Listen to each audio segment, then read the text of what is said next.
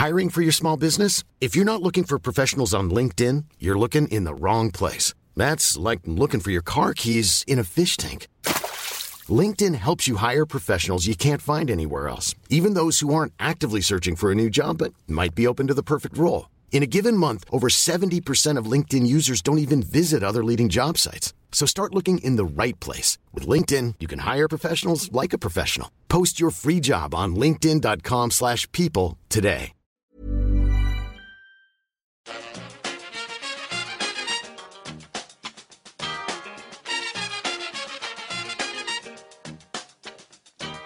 Bring it fast.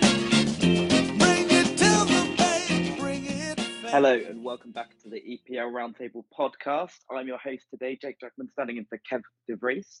You can get us on Twitter at EPL Roundtable or email us at the show eplroundtable@gmail.com. Hello, my name is Thomas Nygren. I write about Liverpool for a Swedish website called lfcsv.se. Hi, I'm Steve McGuckin. I'm a Spurs fan from Belfast, and I'm a former chairman of the New York Spurs Supporters Club. Thanks so much for joining me today, guys. We'll start with the topics, and the first one is probably one that keeps coming up on the show every sort of 3 or 4 months, but it's VAR. It seems to be the hot talking point this weekend. Obviously, there's disallowed goals at Chelsea that prevented West Ham getting a point. There was one at Newcastle that prevented us from winning the game. And there was another one today in the Arsenal game when they opened the scoring. All differing degrees of controversial nature. But the PGMOL have come out today and apologised and sort of said that they'll learn from the experiences this weekend and hopefully take some lessons away from them, which is, it doesn't do a lot for the teams that have suffered, but I guess it is at least a statement of some sort. Just wanted to get your guys' thoughts on the decisions themselves, and is there anything that we can do to sort of improve VAR in the short term, or is it just going to be more of the same, and it maybe it's going to be something that needs to be looked at the end of the season? I think it's a very tough question, because if it was up to me, I think they could remove the VAR completely from the Premier League. I don't think that the benefits are big enough. We're talking more today about referees or VAR decisions than we did before the system was implemented, and I thought it would be the opposite. You can't celebrate a goal until you've seen the replay, and that takes away a big part of the special feelings when your team scores. I was happy yesterday that Conor Coady's goal was disallowed, but when you see a player celebrate like this with this crowd and then they just take it away, it feels like they're ruining a big part of the sport. But I guess the VAR system is here to stay, so hopefully they can make a few things better. One thing that I would like them to do is that I'm not sure that this would make things easier, but I think they should watch everything in slow motion, because every foul looks a lot worse when they watch it in slow motion. And today it looks like almost as long as you touch each other, it's a foul when you're in the penalty area. And I think that that's not the way I want the sport to be played. I like the change that they've made for the offside calls, but I would like them to remove the lines completely and just simply go by the image. And if you can't see that it's an offside with your eyes, then just let it be, so that we don't get those tight offside calls that we've seen in the last couple of seasons. As I said, I think it's better this season, but I'm not completely satisfied. Perhaps one thing that they could change is to use the VAR in a way that the managers can challenge a decision in a way that they do in ice hockey, at least here in Sweden, so that they only use the VAR when a manager challenges the referee's call. In that way, they wouldn't find things that nobody notices. I don't think anyone would have complained for an offside before McAllister's goal today, for example. It was an offside call. It was the right decision, but it felt wrong. The two decisions yesterday, both the Newcastle goal and the West Ham goal, are evidence that the system doesn't work. We still rely on what the people watching, people watching making a decision from what they see. We still see mistakes, but today it's even harder to accept them. And I guess the best solution is simply to transfer referees to the league in the same way that they do with players, because in the end it's up to the referee to make a decision. If he's on the field or in the VAR room, and the best way to make sure that the decision is the right one is to have the best man for the job. And perhaps the best men for the job isn't only English referees. So I think that would make it a bit better. But as I said at the start, I'm not the biggest fan of the VHR system at all. Yeah, I honestly I can't remember another weekend since VAR was introduced, 3 seasons ago now, that its reputation was so thoroughly, cumulatively, and effectively shredded. And I think every game over the weekend had a contentious VAR decision, most of which could have changed the outcome of the contest or at least the momentum within the game. So I think rather than just review those two specific decisions, there's maybe a case to be made to look at how VAR operated right across the league this weekend. Because I think what players and managers and fans as well want more than anything else is consistency, is a sense of consistency. And they want to know how the process works. They want, they want that information to be explained to them so they're all on the same page. And I don't think we're all on the same page, as Thomas just said. He would prefer that we did away with it. But I mean, for example, the situation over Jesse Marsh's red card came from the ref not using VAR to address the incident that had got him so riled up in the first place. And as an observer of American sports, I thought for a moment that we were going to get a sort of classic baseball ejection scenario where Marsh maybe thought he was entitled to kick dirt all over the ref before finally leaving the field. And again, the inconsistency in the Michael Oliver situation at Nottingham Forest, where he didn't agree with the VAR decision and then overruled him himself. That was something that it should at least be explained, or we could get a better understanding of the thought process that went into it. But the fact that we currently have anything but consistency in how the system works is leading to more people in football, in every aspect of football, to lose confidence in its operation. And I know, and Thomas just proved it, it's always been a divisive issue among fans. And I'm generally in favor of the use of technology, but at risk of sounding like a disillusioned Brexiteer, this isn't what we voted for. We're 3 seasons in. We should have been able to work out any kinks in this by now to a point where everyone involved in the game is happy that they'll get fair treatment from the people running the system. And unfortunately, I think it seems that the human element, that's what's turning people against something that's designed to correct specific human errors on the field. And I think Tony Poulos put it correctly on 5 Live today when he said that the problem isn't with the technology, but it's the people using it. And I think we need to look at all the aspects of the decision-making process. So the more examples from the same weekend are looked at, the better. And what better weekend to pick than the games that we've just experienced. So what specific changes can we make? There are 3 things, I think. Danny Murphy again raised the possibility on Match of the Day last night of former players being involved in the review process. And I do think that's something worth considering in some form. Secondly, should there be time limits on the decision-making process? Absolutely. We shouldn't end up adding 3 or 4 extra minutes simply because there isn't a consensus between the ref on the pitch and the review crew. But another thing that I think could help is a measure of accountability and transparency. And actually, this is something that I always thought would improve the game even before VAR was introduced. We already have managers and players giving their post-match opinions sometimes when they haven't had an opportunity to settle down if a game ends controversially. Why not have the match ref come out half an hour after the game to address any controversial decisions, the cards he did or didn't give, or just to explain his thought process at crucial moments of the game? It wouldn't need, I don't think it would need to be any longer than 2 or 3 stock sentences that most managers come out with, but it would actually help fans who have just watched the game understand why it ended up the way it did. And 30 minutes after the game would give him the chance to debrief with his VAR team so they could get their stories straight. But I do think the absence of anything like that for now is only going to make it more likely that the choice will eventually come down to, do we keep VAR as it is or do we chuck it completely, rather than what they should already be doing, asking how everyone can contribute to improving it. I agree with a lot of what Thomas said, except the one thing where he mentioned the challenges. And again, if you go down the road of American sports, that where you're penalized for a challenge that isn't effective, a challenge that doesn't work, that's a nonsense, because you get to the last 10 minutes of a game and you're out of challenges. That means that a clearly egregious foul can't be challenged if it's not picked up by VAR. So I don't think that. I think that's a non-starter.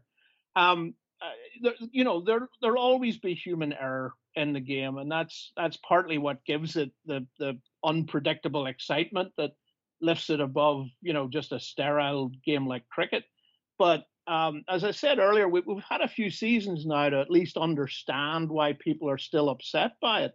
And if football doesn't understand that, then football can't fix it. And much as the review of the two incidents this weekend is a good start, I think we can go a lot further.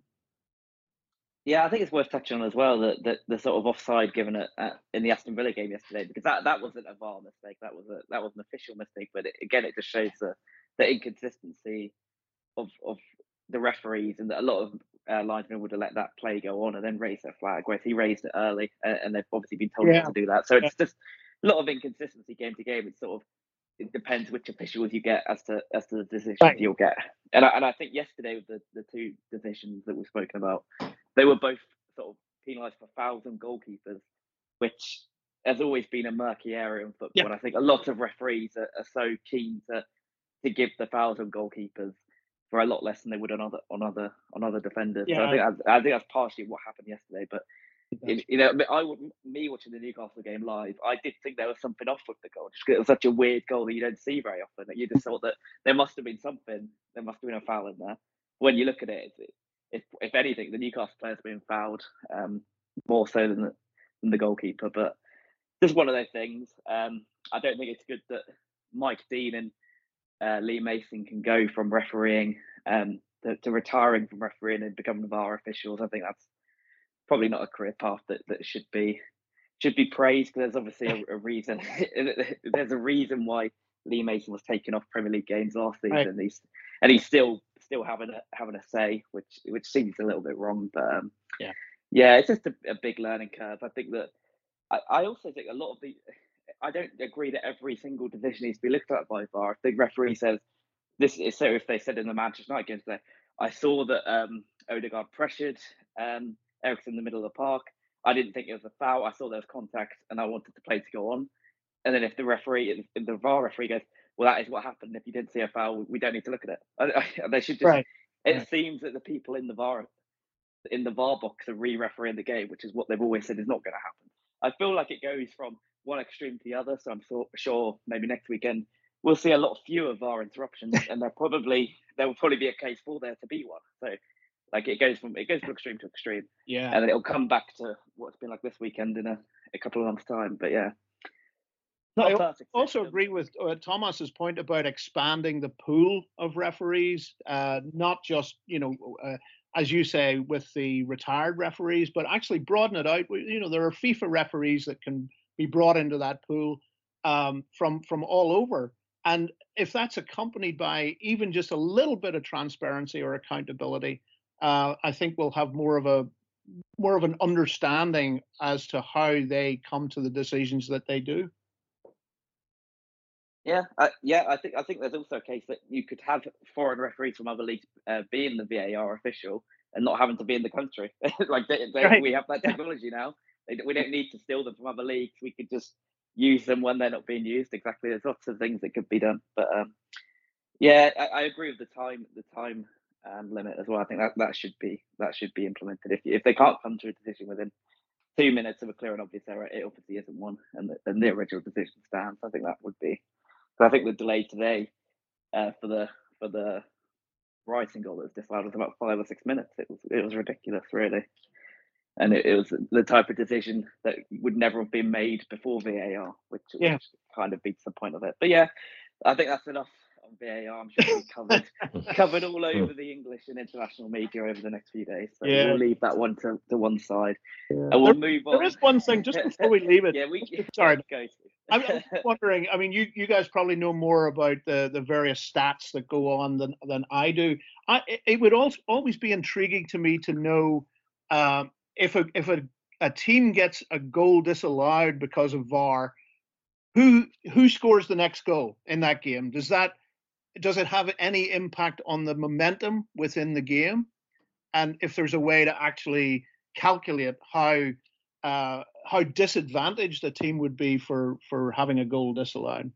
But I just raise that off the top of my head. I would be interested in a stat like that.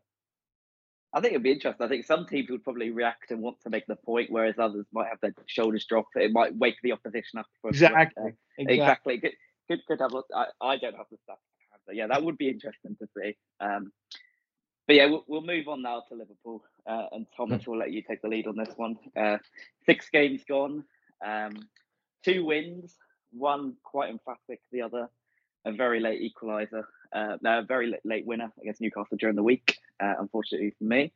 But the rest of the game, it's even a case in the Newcastle game. The performances haven't been great. It seems like they're missing something that they've had in previous seasons. I just wanted to get your thoughts on whether there are signs of a decline at Liverpool in the current squad, or do you just think it's just teething problems at the start of the season and we will see a return to Klopp's sort of free-flowing best? Well, if you look at the start of this season, I think we have more points than we have deserved, because we were lucky against Newcastle to win in the end. We came back with 10 men against Crystal Palace. We could easily have lost that game. So I think we've been lucky. But I do think it's harsh to talk about the decline of the team when a couple of months ago we were just a few goals away from winning everything.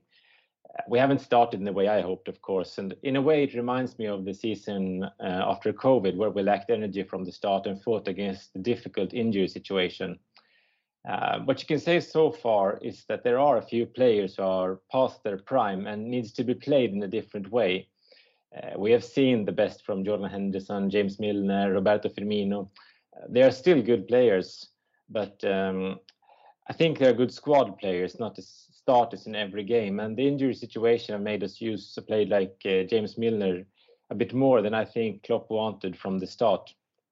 The big issue for us has been the midfield so far, where we have missed Thiago a lot. And since we've also been without Keita, Jones and Oxlade-Chamberlain, we've been very short of options and been forced to play a few players a bit more than I think Klopp wanted.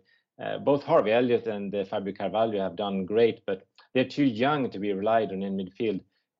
If you look at the starting 11 when we played Manchester United away, we had Henderson, Milner and Harvey Elliott. And to me, that isn't a midfield who go to Old Trafford and get the 3 points. If we had started Fabinho, Thiago, it would have been a completely different situation. So the injury situation is a problem. And I think that once we can get that sorted, if we can get that sorted, I think we'll come back to see the old Liverpool again. Because we had an injury on Diogo Jota during pre-season, and then the suspension on Nunes took away our chance to rotate up front. So we had to use the 3 players we had for 3 games. And the injuries on Matip and Konate made it impossible to rotate at the back. So we had to play Joe Gomez from start every game. Of course, a big issue here is that we are in this situation because it's the second time that we have too many injuries too early in the season. And I think that is something that Klopp and the rest of the staff need to look at, so that we don't find ourselves in this situation again.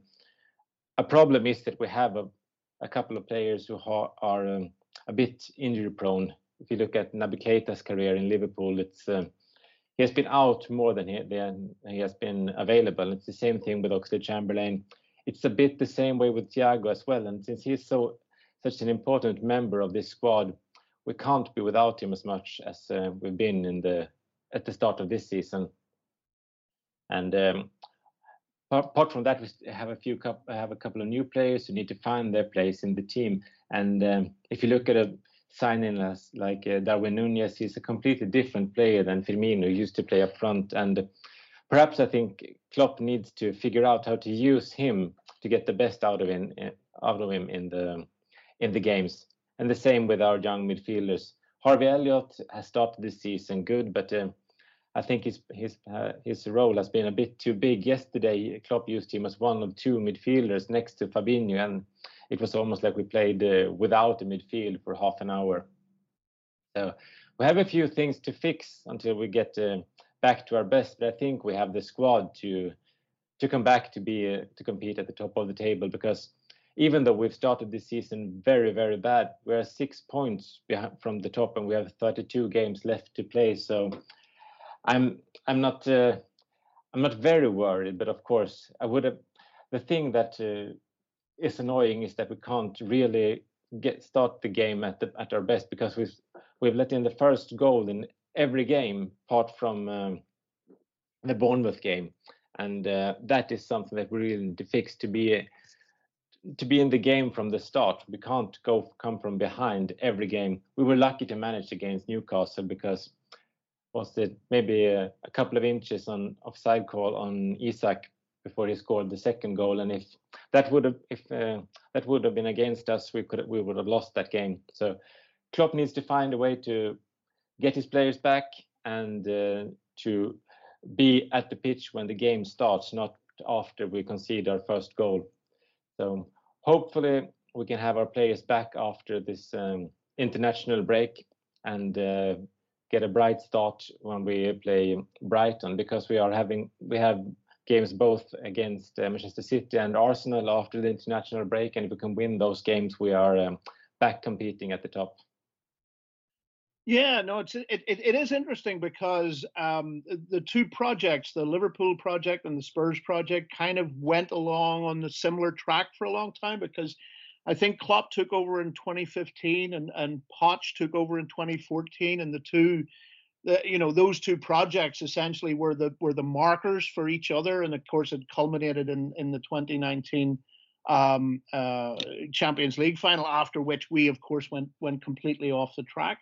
I think, as I was saying to you earlier, Jake, it's way too early to extrapolate anything as dramatic as the beginning of a decline for a team or a manager, and especially with the new players that Liverpool have brought in to freshen things up. I mean, once they start to gel together and there's real competition for places, I think they'll definitely pick up where they left off last season. And Thomas is right about missing Thiago. He could very possibly be your most influential player.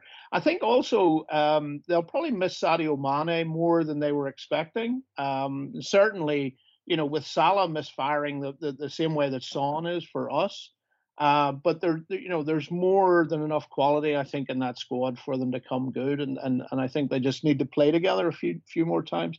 I mean, obviously, it wasn't the start to the season that they wanted, and they did look a little out of sorts in yesterday's Merseyside derby. But they're only 2 wins away from being top of the league, like everyone else in last season's top 4. And obviously, the Bournemouth game showed that they could score for fun when they all clicked together, even if they weren't then able to build on that and go into the next game against United successfully. But I think everyone at this stage is on a bit of a roller coaster for a while, but it'll settle down, and confidence and consistency, I think, is always the key. So I don't think Liverpool have too much to worry about at this stage. But having said that, and I think Thomas hinted at this, they've got a tough run of games coming up. I think they play Wolves next week, and then they're into like a tough stretch. So leaving aside their European games for now, I think it's getting into that stretch of games and doing okay in those is going to be really important for them.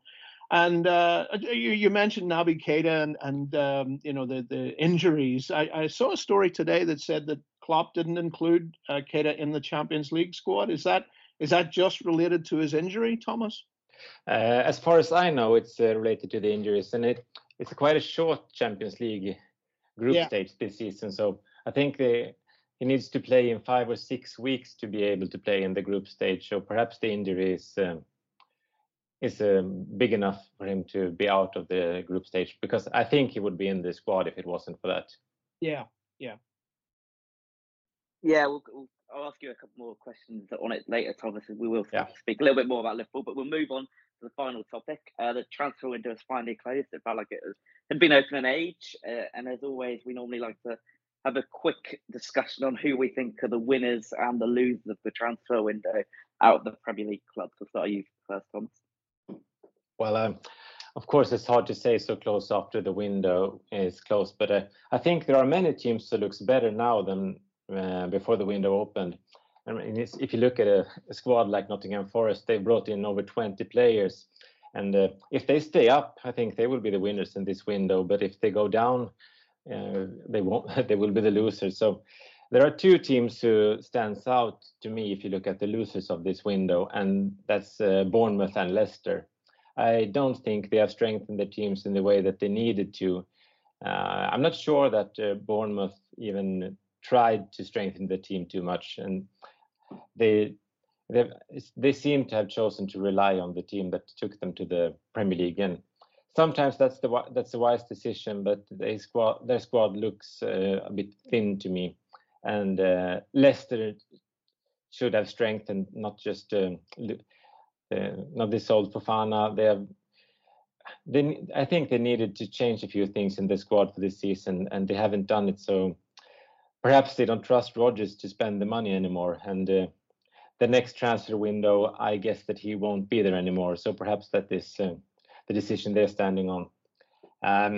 It's hard to say much about the other teams today, because there are a few teams who paid a lot of money, and if the player turns out to be successful, the windows will be good. I think both Spurs and Arsenal have had great windows looking at it now, and I think that Newcastle have done very well because they've come into this era in a wise way. The signings of both Botman and Isak can turn out to be very good business, since they're both young, talented, and can be marquee signings in a few years. And as a Swede, of course, it's fun to see Isak do well, even though I didn't celebrate when he scored against Liverpool, of course. Manchester United have paid a lot of money, too much money, if you ask me, for the players that they have signed. But if the players they have bought makes them a better team, perhaps it will be worth it, because they have the money, they need the players. So the price perhaps isn't the big issue for them. As long as the transfers work out, it will be worth it. And if you look at Antony today, he did very well. Martinez in the defense has done well. So even though they paid a lot of money, if that could take them back to the top, at least back to the Champions League, it will be worth every penny they paid.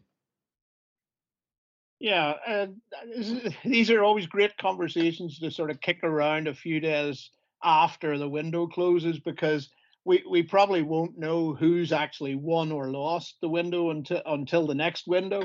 You have to look at which teams strengthened in the places they needed to, who was able to get their first choice players in and who wasn't. There were situations where players who didn't move this time, where the situation may shift by the time of the next window, or even the one after that next summer. So there was maybe a bit of a waiting game going on for some teams, and you also have to look at players that a team might bring in who doesn't work out for whatever reason. So then there's a hangover problem at that position. And it was kind of funny, I think, as Thomas was saying, that when Erik ten Hag took over at Man United, people thought they were going to spend their way out of trouble, and now the same thing's being said about Chelsea, especially on the back of their new ownership. At the other end of the table, again, I totally agree with Thomas. You could probably say that Nottingham Forest will either have won or lost the window, depending on what they do with this entirely new squad that they've brought in. Also agree with Thomas on Arsenal and Newcastle had very good windows, especially since everyone is going to be watching closely how Newcastle will be spending their money in the next sort of 2 or 3 windows as well. I thought it was interesting watching the Brighton Leicester game today. Leicester lose Fofana and Schmeichel, and then you have unsettling transfer talk around Maddison and Tielemans, and they seem to have just lost their compass completely. Whereas Brighton, on the other hand, can sell players like Cucurella, Basuma, and Mopé, and they're just on a roll, and that's partly due to a mindset that comes from Graham Potter, and the same thing I think with Thomas Frank at Brentford. If you get your team to think they're unbeatable after a while, they start to believe it. And it's also probably a reflection of some of the things Brendan Rodgers has been saying publicly. Recently, if you go around saying that you've had a bad window, then sooner or later you do. As for Spurs, our fans are never satisfied. I mean, traditionally they're just not, and they feel they're entitled to ask the questions they were asking in the couple of days run up to the window closing, simply because we didn't do any late business. That was partly because Conte and Paratici identified the targets early with the aim of having a full pre-season to work together. And also, when you look at the players who moved on deadline day itself, were any of them really a must-have for us, or even an upgrade on who we already had, with the exception possibly of Fofana and maybe Arthur Melo? I'm not sure they would be. And, as I said earlier, if a player isn't going to move, like the Bastoni situation that we had, then you move on and you decide then if you're going to go back in at a later date. So, but if you look at what didn't happen towards the end of the window, that the Yannick Carrasco story, I think was apparently always a rumor. Likewise, I think the Dan James story might just have been his agent stirring the pot a bit to see if there were any other takers out there. Our biggest issue for this window seemed to be a sense of confusion, or the lack of prioritizing of shipping out the players Conte didn't want. So a lot of things got left to the last minute in that direction. But we should have been in a position where it wasn't necessarily dependent on one in, one out, beyond the obvious need to balance the squad. But overall, we have a better squad today than we did a year ago, so I'm happy with that. And Conte seems to be playing our window down, saying that we're still a distance back from the big spenders in the league. So I'm fine with that too. Yeah, I think in years gone by, the team that we have claimed to have won the transfer window has often struggled. I think it was Fulham a couple of seasons ago, Aston Villa last season. So the fact that we've not really come to a consensus probably suits every team, because nobody wants that title. And I do think that's a good point on Brighton and Leicester. Maybe you could make the case of Leicester perhaps maybe have been better off moving on Maddison and Tielemans as well, and much earlier in the window, and had that time to sort of give a fresh look to the squad. I mean, Leeds did it in the same way. If we'd have been sat here last year and we'd have said they were going to lose Calvin Phillips and Rafinha, we'd have thought there would have been certainties for relegation. But they seem to have brought in a lot of good players, and they've sort of started the season quite well. So sometimes you need to make those difficult calls to push on, and I think maybe Leicester might regret that in a few months' time, and then they might even have to lose those players for the cut prices, whether that be in January or next summer, if things continue to go. A lot can happen in the next 3 years. Like a chatbot may be your new best friend. But what won't change? Needing health insurance. United Healthcare Tri-Term Medical Plans are available for these changing times. Underwritten by Golden Rule Insurance Company, they offer budget-friendly, flexible coverage for people who are in between jobs or missed open enrollment. The plans last nearly 3 years in some states, with access to a nationwide network of doctors and hospitals. So for whatever tomorrow brings, United Healthcare Tri-Term Medical Plans may be for you. Learn more at uh1.com. Many of us have those stubborn pounds that seem impossible to lose, no matter how good we eat or how hard we work out. My solution is PlushCare. PlushCare is a leading telehealth provider with doctors who are there for you day and night to partner with you in your weight loss journey. They can prescribe FDA-approved weight loss medications like Wegovy and Zepbound for those who qualify. Plus, they accept most insurance plans. To get started, visit plushcare.com/weightloss. That's plushcare.com/weightloss. As they are, but we'll move off transfers for now. We'll move into the club-specific questions. We'll start with you, Thomas. We spoke about Liverpool a bit earlier, so we won't go for a wide frame on the club. I'll just ask you about a couple of individual players. The first one, Trent Alexander-Arnold. He got brought off early yesterday. It seemed a little bit strange with the game being at 0-0, but perhaps it was a planned substitution. How have you sort of viewed his start of the season? Because there's been criticisms of his defensive work at times, and he also doesn't seem to be creating chances at the same rate he has in previous years. Are you concerned about his start to the season, or do you just think it's one of those poor patches of form and he'll grow into the campaign as it progresses? Well, I think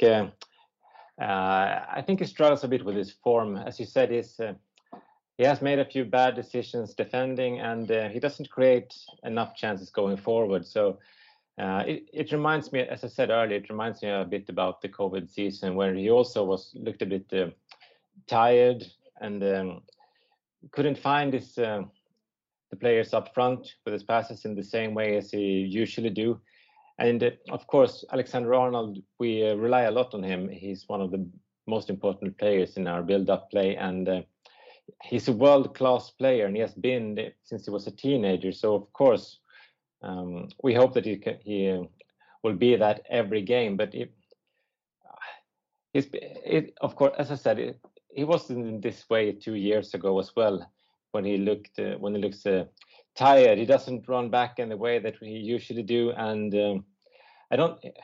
it feels a bit like he doesn't believe in the way that he usually do when he's in form, because the way that he and Salah plays together when both are at their best, there aren't many teams who can defend against us when we get that going. And this season both have struggled, and perhaps it's a bit of Mohamed Salah's struggles that has made Alexander-Arnold look worse, because both have been. I think that right side has been a problem for us, because usually when we don't score, it's that side that we can rely on, where we have two world-class players. Alexander-Arnold has been in the World 11 a few times, and Salah has been maybe one of the best strikers in the world in the past season. So I think that we need to get both these two players going if we are going to compete for the title this season. And when you look at Alexander-Arnold's defending, that has always been an issue. I think it was he made some steps in the right direction last season, where he looked a bit more solid going back at the back. But this season has been a bit back to his old mistakes, and part of it's the problem in midfield who hurts him, because when he is going forward, we don't have the midfielders to covering behind him. Fabinho has taken a big responsibility defending for him, and previously Jordan Henderson has managed to fill in behind Alexander-Arnold when he goes forward, and Jordan Henderson hasn't been at his best this season, and now he's out injured. We've played Harvey Elliott on the right side a few times, and he isn't defending in the same way. So I think that we need a bit of stability on the right side to get him firing again. If we can get Salah going and maybe find a bit more solid players in midfield who can defend behind him when he goes forward, I think we'll see the old Alexander-Arnold again. But I fear that we have to wait a couple of more games, because usually he needs a rest before he can be firing again. 2 years ago, it was almost a blessing in disguise when he was taken away from the national team, because that gave him a rest. And perhaps we can hope in a similar thing this time when the international break is coming up. Yeah, I think there's a chance of that. I was going to ask you about Salah as well. I'll ask you a little bit more about him in a second. I just wanted to go back on Alexander-Arnold. Do you think that the lack of a genuine right-back competition for him is partly the reason to blame? We see with Robertson, he has Tsimikas pushing him. I know that Liverpool signed Calvin Ramsey, but he's been injured himself, and it would be asking a lot for somebody to come in from the Scottish League as a young player to push Trent. And the only other options are Milner or Gomez, neither of which are sort of natural in that right back spot. Do you think that that's maybe part of the reason why he's had a slight drop off, because maybe he feels comfortable and doesn't have the same competition that others in the squad have? Yeah, I think that might be part of the problem. If not competition, I think he plays too much. If he doesn't get injured, he starts every game. And if we could have a similar situation on the right side as we have on the left side with Tsimikas, we could rest Alexander-Arnold a bit more and make him firing on a more common basis now. Calvin Ramsey, of course, we signed him as a backup for Alexander-Arnold, but of course he's not ready to start in the Premier League yet. I think he's had maybe 1 or 2 seasons in the Scottish League and he's still a teenager. Joe Gomez is a decent backup, but since we had both Konate and Matip out injured, he's been forced to play in the middle. And he is a central defender. He's not a right-sided defender.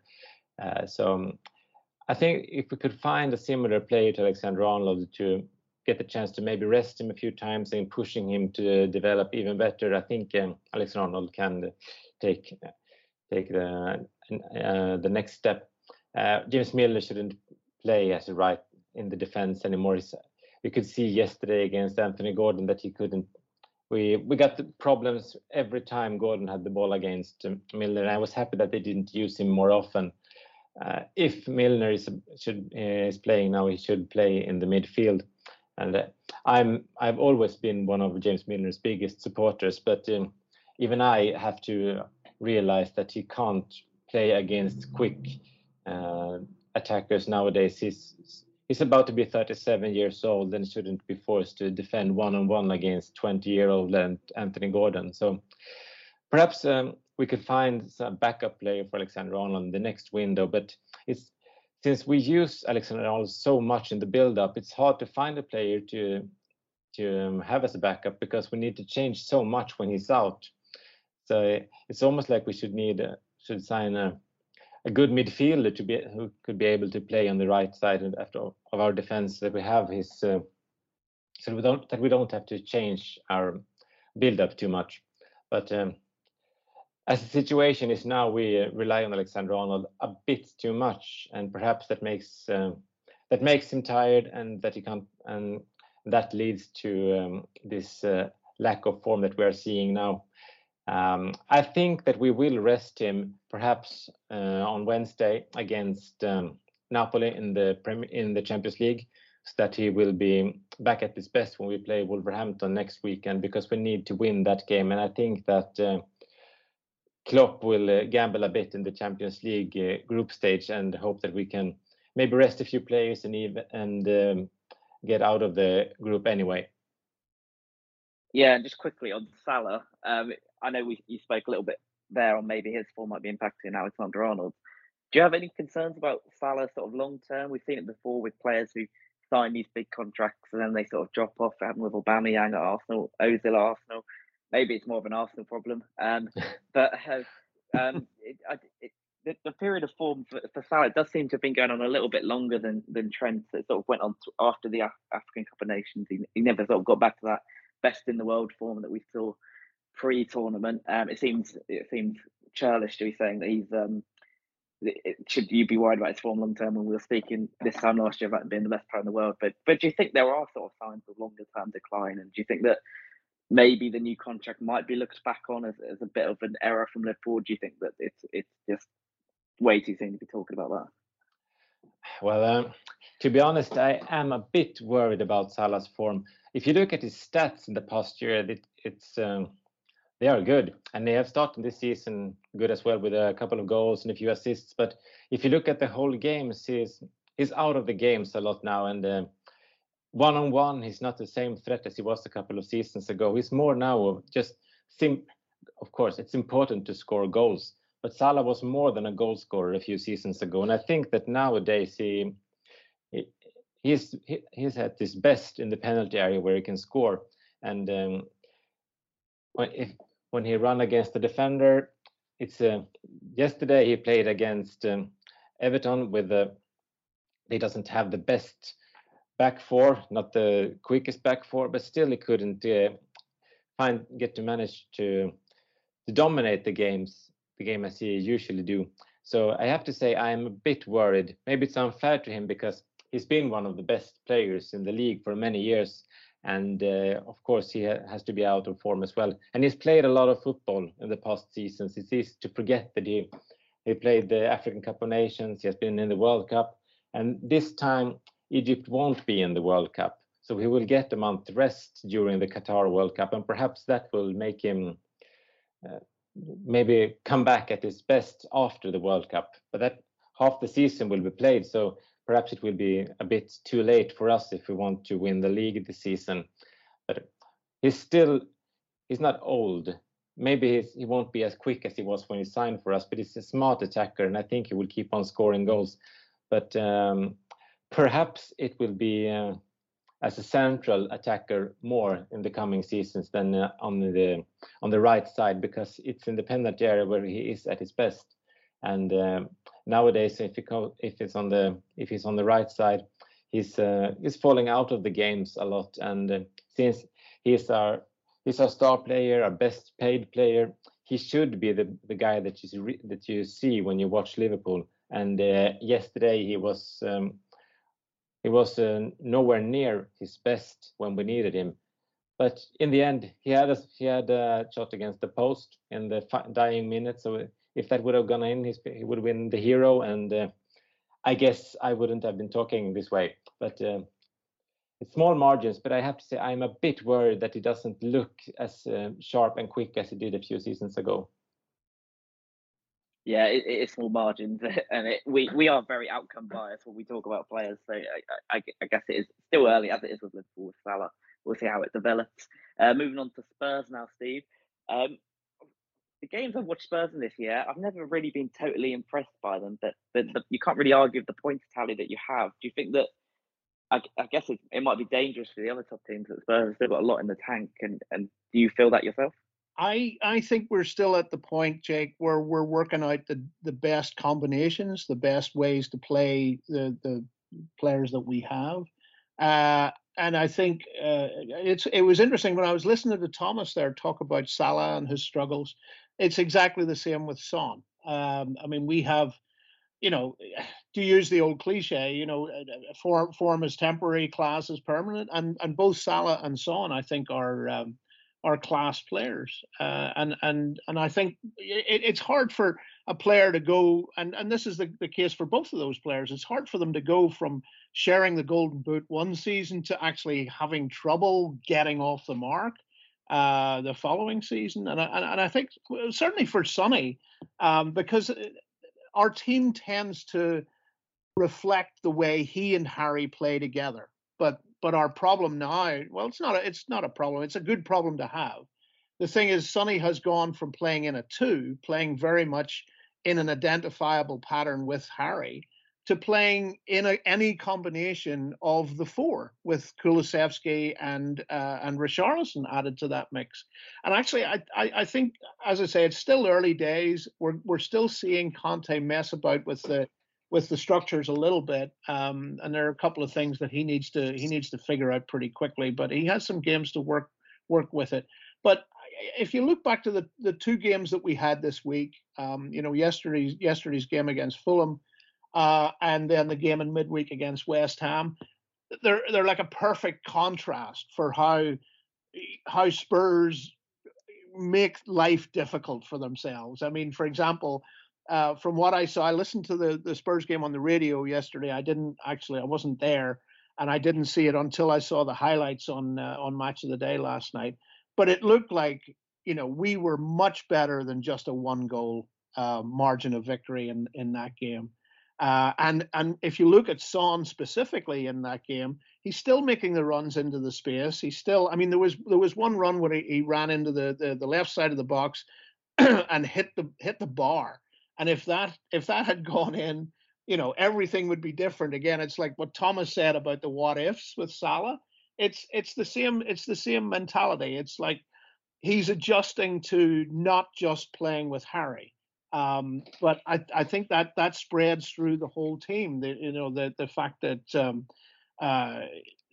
there are players in other positions that are working everything out. I mean, Perisic and Sessegnon on the left-hand side, for example, we're still working out how to get the best out of them. But going back to the West Ham game, that was a grinder. We really had to grind away at that game, and we lost concentration for a little bit, and I think that was probably the worst I've seen us play so far this season. But the Fulham game was a complete 180 on that. I mean, you could tell that there's fluency. There's a sense that we're moving into the space better. We're playing better on the break, which is how we normally play.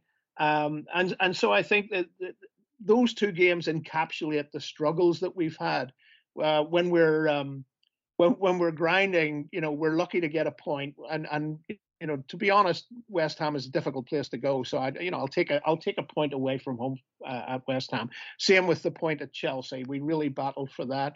But when you see us play at home against somebody like Southampton or Fulham, where we're actually in gear and we're actually flowing, then that's the type of football that we need to be playing, and that's the type of football that people like Sonny and Harry and Kulusevski and Richarlison. I hope we'll see a lot more of him. But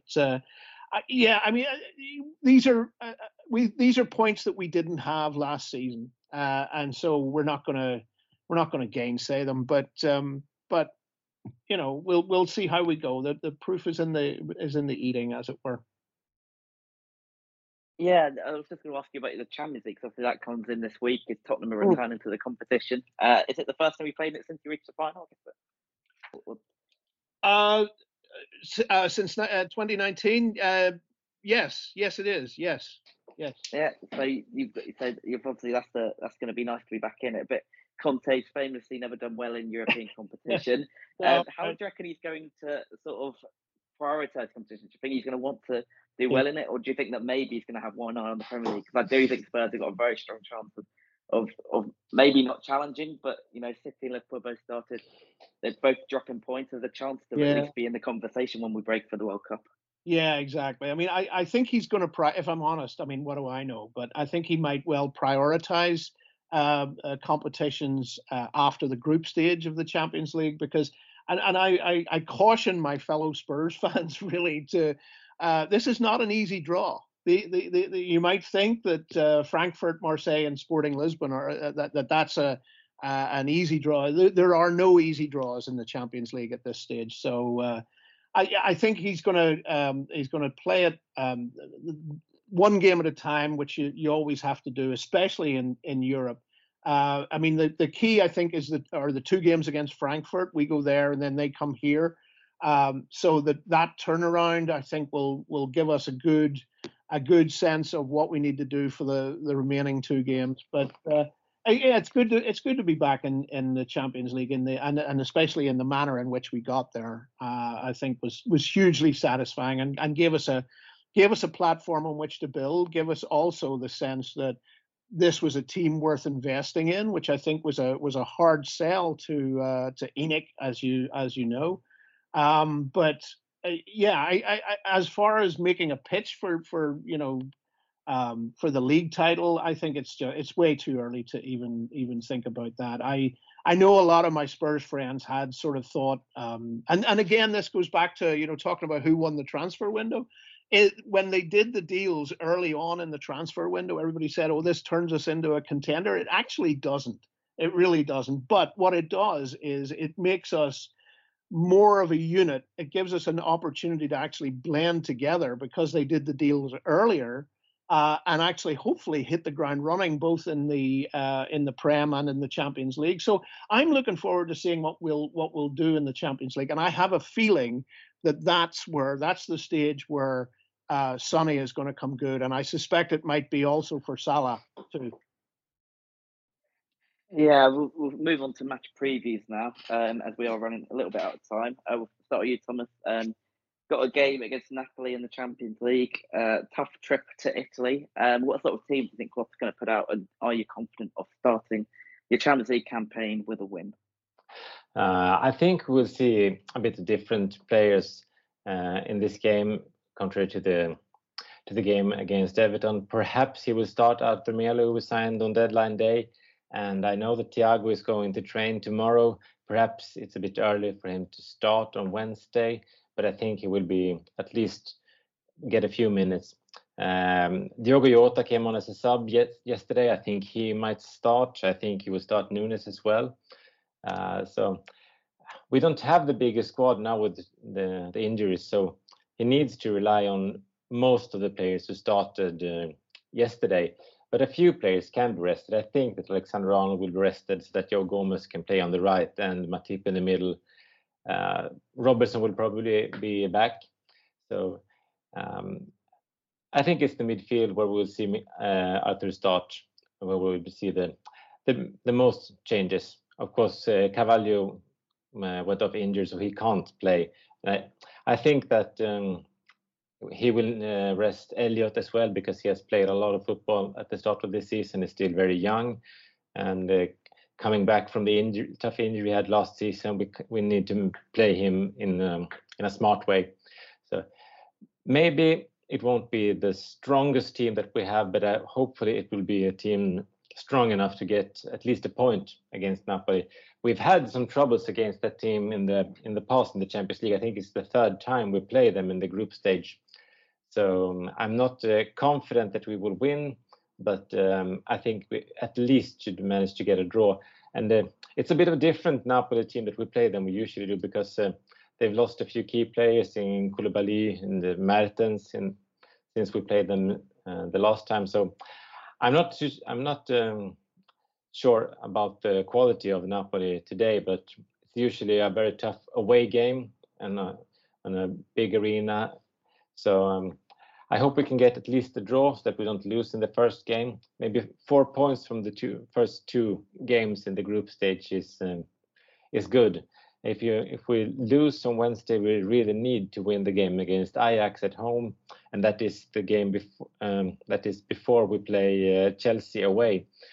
So it's 2 important weeks coming up, and hopefully we can start next week by getting at least a point in Italy. Yeah, same question to you, Steve. You start your Champions League campaign against Marseille at home. I guess you're confident of a win, given it's at home. But what sort of team do you think Conte is going to put out? Well, no, I'm very happy that the first game's at home. You always back Spurs, I think, at White Hart Lane. Marseille are a really good team at the moment. They're on a very strong run, despite having changed their manager recently. But they're I'm looking forward to actually coming up against Alexis Sanchez again. But he's they seem to be winning comfortably in Liga at the moment. So who knows where we'll end up. I think our next 2 Premiership games are against Man City and then Leicester before we head into the international break. And I would rather have them the other way around, but obviously you can't dictate these things. I would really like Richarlison to start a game very quickly or very soon, just to get him into that role of leading the line the way he sort of traditionally does. But I don't think Conte will do that against Man City. I think he'll either bring Richarlison or Kulusevski off the bench again for that game. City are one of those teams that they're very like us in the way they play. They like to play out from the back, and because of that, we're both vulnerable to the counter sometimes. So I think it'll be a good test for us, actually. As I say, we grinded against West Ham during the week, and then we didn't really make the most of the way we dominated the game against Fulham yesterday. So again, going to City, it's if you can get anything at all out of it, it's a good thing. The Marseille and Sporting Lisbon games, I think it's very much the unknown. Apart from you look at the team and how they're doing in their domestic league, and as I say, Marseille seem to be on a roll at the moment. So I certainly think we underestimate them to our detriment if we go down that road. But I think Conte's been around the block enough times to know that he won't underestimate a team, especially in the Champions League. So. The Man City game, then the Leicester game. If we can get 4 points out of those 2 games, that's a good way to go into the international break, I think. Yeah, with that, we are now out of time. So thanks so much for joining me today, guys. I'd just like to tell people where they can reach you. Thanks for listening. My name is Thomas Nygren. You can find me on Twitter @Thomas Nygren. I write on a Swedish website called lfcsv.se. We also have a podcast called Total Liverpool Podcast, Both are mostly in Swedish. We have some content in English, but most of it is in Swedish. So if there are any Swedish Liverpool fans listening, make sure you visit our website or listen to our podcast. Thanks very much for having me on, Jake. It was good to chat to you, and Thomas. And you can get me on Twitter at Steve McGuckin. And if you want to check out my current writing project, it's at statesofplayproject.com. And finally, all good wishes to Kevin, because I'm actually missing his wedding for a second time this weekend. I went to his wedding and got COVID, so I couldn't actually go to the ceremony. So I'm missing the reunion this weekend. Yeah, obviously, good wishes to Kev at this time. Thanks so much for listening, everybody. You can get the show on Twitter at EPL Roundtable, and get me on Twitter at Jake Jackson End. Yeah, thank you so much for joining us, and we hope you keep listening.